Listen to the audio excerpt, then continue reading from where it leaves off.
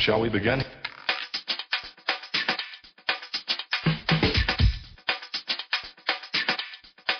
Let's begin now. This is Briann Stewart, and listening to Dishin Swishin. Hi, everybody. It's David Siegel, and it is finally time to get ready for that WNBA season. Camps are opening up this weekend, beginning of next week. Teams are gathering. Some players are finishing up their seasons overseas, and some new coaches are taking a look at their team for the first time. And I am pleased to welcome back to Dishin Swishin one of my favorite coaches to have on the program, just one of the best people out there in the game. And that is the new head coach of the Indiana Fever, Pokey Chatman. Pokey, how you doing today? I'm great, David. Always nice to speak with you. I'm listening to your intro, and you've got it down to a science. That's exactly what we're doing, counting down these days, assessing the roster, checking playoff games abroad, seeing how that's going to adjust the calendar of events here. But it's an exciting time, especially being here in Indiana, and, you know, as you know, one of the most storied organizations, so I'm excited to get started. Well, there's a couple of new things there for you. First of all, one thing is, you know, we were talking before we started recording this was you're a coach. You're no longer general manager. You're just being able to focus on the task at hand. How does that change your approach at all as you get into looking at people for your first camp in Indiana? Well, the thing about it is the success that Indiana's had. And you look at Kelly starting her 18th year here, and she obviously has done a great job in creating a culture here. But she's also extremely communicative in terms of players and needs, and it's definitely been awesome for me to sit and speak with her and see how she's thinking. So the task has been teamwork in that regard. But at the end of the day, that's something she's done extremely well, and I trust her judgment there. So the difference for me is, some of the nuances of connecting with the agent and locating, it frees you up to just concentrate on some of the basketball stuff. And let me be clear, not that was ever a problem in Chicago. I wanted that task. It was a great learning experience for me, and maybe some of it even helps me here as we move through free agency and continue to build this team. Absolutely. Things are different. You're looking at a different roster, obviously, but the other thing is, there's a change in Indiana, and for the first time in too long, Tamika Catchings isn't going to be there. And I mean that in a positive sense, too long, that it's been great having her. So now this is a team that's going to be looking for a new identity and to some extent to a new face with Tamika not being on the roster. Of course, she'll still be around now that the Pacer Group has hired her, which was a great move. So now who do you look to for leadership? Briann January has been there for the long time, or Erlana Larkins. Who are your leaders that you anticipate before they go out there and actually do it? I mean, you hit the nail right on the head. You start with those two. You think about Bree and starting her 9th year, also the position. You think about, Erlana Larkins and being part of that core group. And as I'm learning the organization, the players, you look at someone like Marissa Coleman, and there's different ways of leading. I don't think you expect one person to replace a Tamika Catchings, but I think the impact that she's had on so many players outside of the game, just in terms of their total development, some of that stuff shows up in practice and on game night. And I'm sure it'll be an adjustment. But I told someone, when I took this job in November, who better to learn from all those years in your career? I mean, people can play, 20 years and never have the experience of having Tamika Catchings in the locker room for so many years. So I think to the best of their abilities, I think they're well equipped to take that next step without her. Well, I wanted to focus on two new players in particular because you look at a roster at this point and there's so many different people that are on there, but there are two names that are new to the Indiana roster that I wanted to touch on. First, of course, is Candice Dupree, who came through that big trade that sent people all over the place, basically. multiple team transaction. She did struggle a bit last year in Phoenix, but she's been a tremendous player over her career, and she's had an amazing offseason. So what are you looking for in incorporating somebody like Candice Dupree into the lineup? You start with the obvious, with the position that she fills, but also the veteran presence. And you think about a new identity without Catchings. I think that's someone who's been on a championship team. It's a calming element because she's been in the trenches, and that's not even the basketball stuff yet. We like her game. I like her game. A struggling year for Candice Dupree may be a really nice year for most people. But like you said, she's gotten some momentum. She's playing abroad. She's going to bring, just that veteran leadership. She knows how to score the basketball. She plays well with others. She pass the ball. You can post her up. That, 15, 18-foot jump shot she's knocking down. So I think, she will transition well to the core group of players that we have here. Now, the other person that comes in is the rookie that you got, which surprised people that she was around when you finally got a chance to pick. And that is Erica McCall from Stanford, who does so many things on the defensive end of the court in particular, which is something that I know that you're looking forward to having a strong defensive team, which, let's not say that the old teams weren't that strong defensively, but they gave up a few points. So, listen, you're not saying anything. I was in Chicago 6 years, and as the roster changed, and coupled with how the game changed and the pace of the game changed, the defensive presence was not felt often. And I think, and that's not a knock on anyone or anything.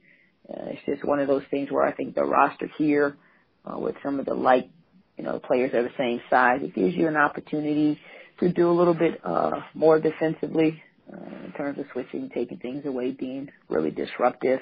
And you're talking specifically about McCall, and she has a high motor. She can move her feet. She's quick reacting. I like the fact that, everyone likes the blocking of shots. I like how she can alter her shot. I like her ability to rebound. She can get out and run the floor like a guard. So you couple all of those things, if she could, just continue to concentrate on those blue-collar areas, that's what makes this team go. So it was a really, exciting draft night for us when the opportunity to draft her presented itself. And Fionda Fitzgerald, also I had seen, of course, in the American Conference and was very impressed with as a guard. Now, obviously, you have a very deep roster, but there will be opportunities, at least initially, with some of the people still out, for someone like Fitzgerald to prove that she belongs in camp. You're exactly right. And you think about, you can really speak about her because you saw a lot more than others, but the position, is the point guard position that at a premium for one, but you look at someone that had to put up so many points, but was still able to, average 7.5 assists by being the focal point. So I think that, speaks to having a lot of savvy at that position. Obviously we like to think we're teaching them everything as coaches, but sometimes players just have a little bit of savvy, calming presence about them when things are hectic, and she really displays some of that. So we're excited to have her in camp and see how it's going to pan out. And then, you have seen the jump in players from year one to year two, and I'm sure that you're looking forward to seeing, the continued improvement of Tiffany Mitchell, who did so well last year as a rookie, but brings so many of those flexible and tangible type of things, being able to float between positions that, I know you like so much because of the versatility it gives you. I do, and I can remember, the first time I spoke to Tiffany, I just liked her enthusiasm because, you just had this intro into all the good things that she did, and all she could talk about were the 3 or 4 things she needed to work on. And this was in November, and she's in Russia, and so I like that. She remembers having to adjust after those first 8 or 9 games in areas of play that she needs to improve upon, and then before you know it, she's reaching out to me to send her workouts, and more workouts to work on certain areas. So I'm excited about that. because, like you said, she can play multiple positions. She's athletic. She can get to the rim. I'm going to challenge her a little bit more to grab some more rebounds for us. But I could probably say that about every player. But she's hungry. She's been well coached all throughout college. She's been successful. She was in an organization where that culture is already established. So she's just hungry. And I'm excited to see that breakout when she starts figuring it out and putting in even more work. And don't misunderstand that, David. I get nothing but good reports. She also puts in the work like she's already a third or fourth year pro. So that's going to bode well for her and us.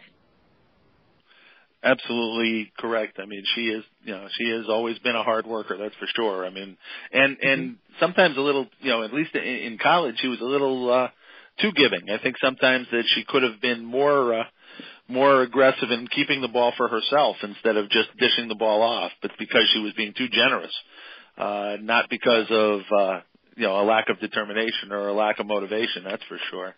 I'm looking at the roster, Coach. And I know that there's been questions with injuries and stuff looking down in the post in particular on this team. But, there are a lot. There is, you've got just going alphabetically down the list. You've got Achonwa, you're bringing in Collado, Dupree, Graves is in camp, Larkins, of course, McCauley is coming in camp, McCall is there, McKinney, and Devereaux Peters. There's a lot of posts there. Now, you have been known to, in Chicago, rotate your posts, get whoever the hot hand is. Is that something that people will be looking to see, will probably be seeing in Indiana too, or do you foresee this shaking out depending on health and needs, or what are your plans? Do you have any even at this point? Do you actually get everybody in one place? Well, you always have, a plan. You look at the numbers, you're going through the numbers. A couple of needs that we always talked about was getting bigger in the post, being able to protect the rim. And sometimes protecting the rim is not letting them get into the paint. It's not always, once they get their shot and going and block it, just, some size, beef, but also some, athletic ability. But also, I feel like you look at someone like a McCall, she's someone that actually Indiana had her in camp, I guess, 4 years ago. And then I had her in camp 2 years ago. And over the course of time and playing abroad, she's someone that's transitioned to playing a 4 and a 3. So it gives you some flexibility there. And those are the things that, we're looking to figure out in camp. And there's always the injury bug and people being healthy. But from that standpoint, we needed size.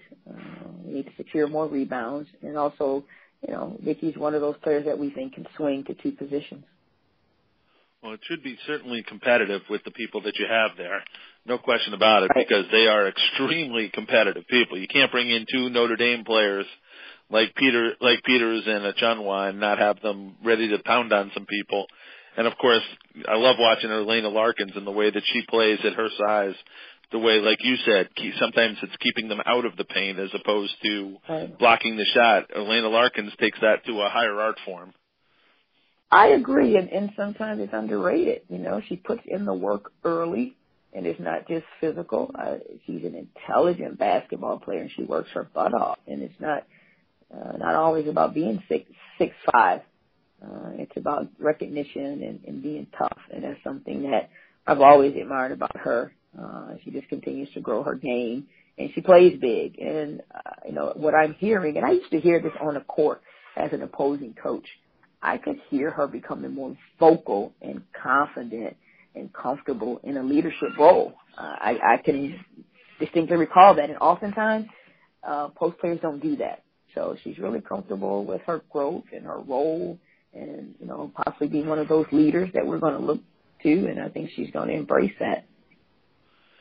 When you talk about some of the players, some of your wings, you look at Coleman, Shenise Johnson, Maggie Lucas coming back, hopefully healthy, Mitchell.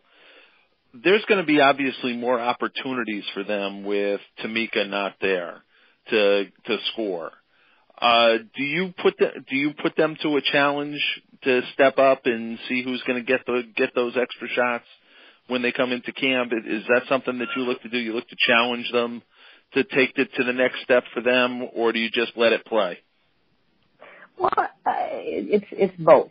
You look at, players are a year older, they're more experienced. They know what's not here.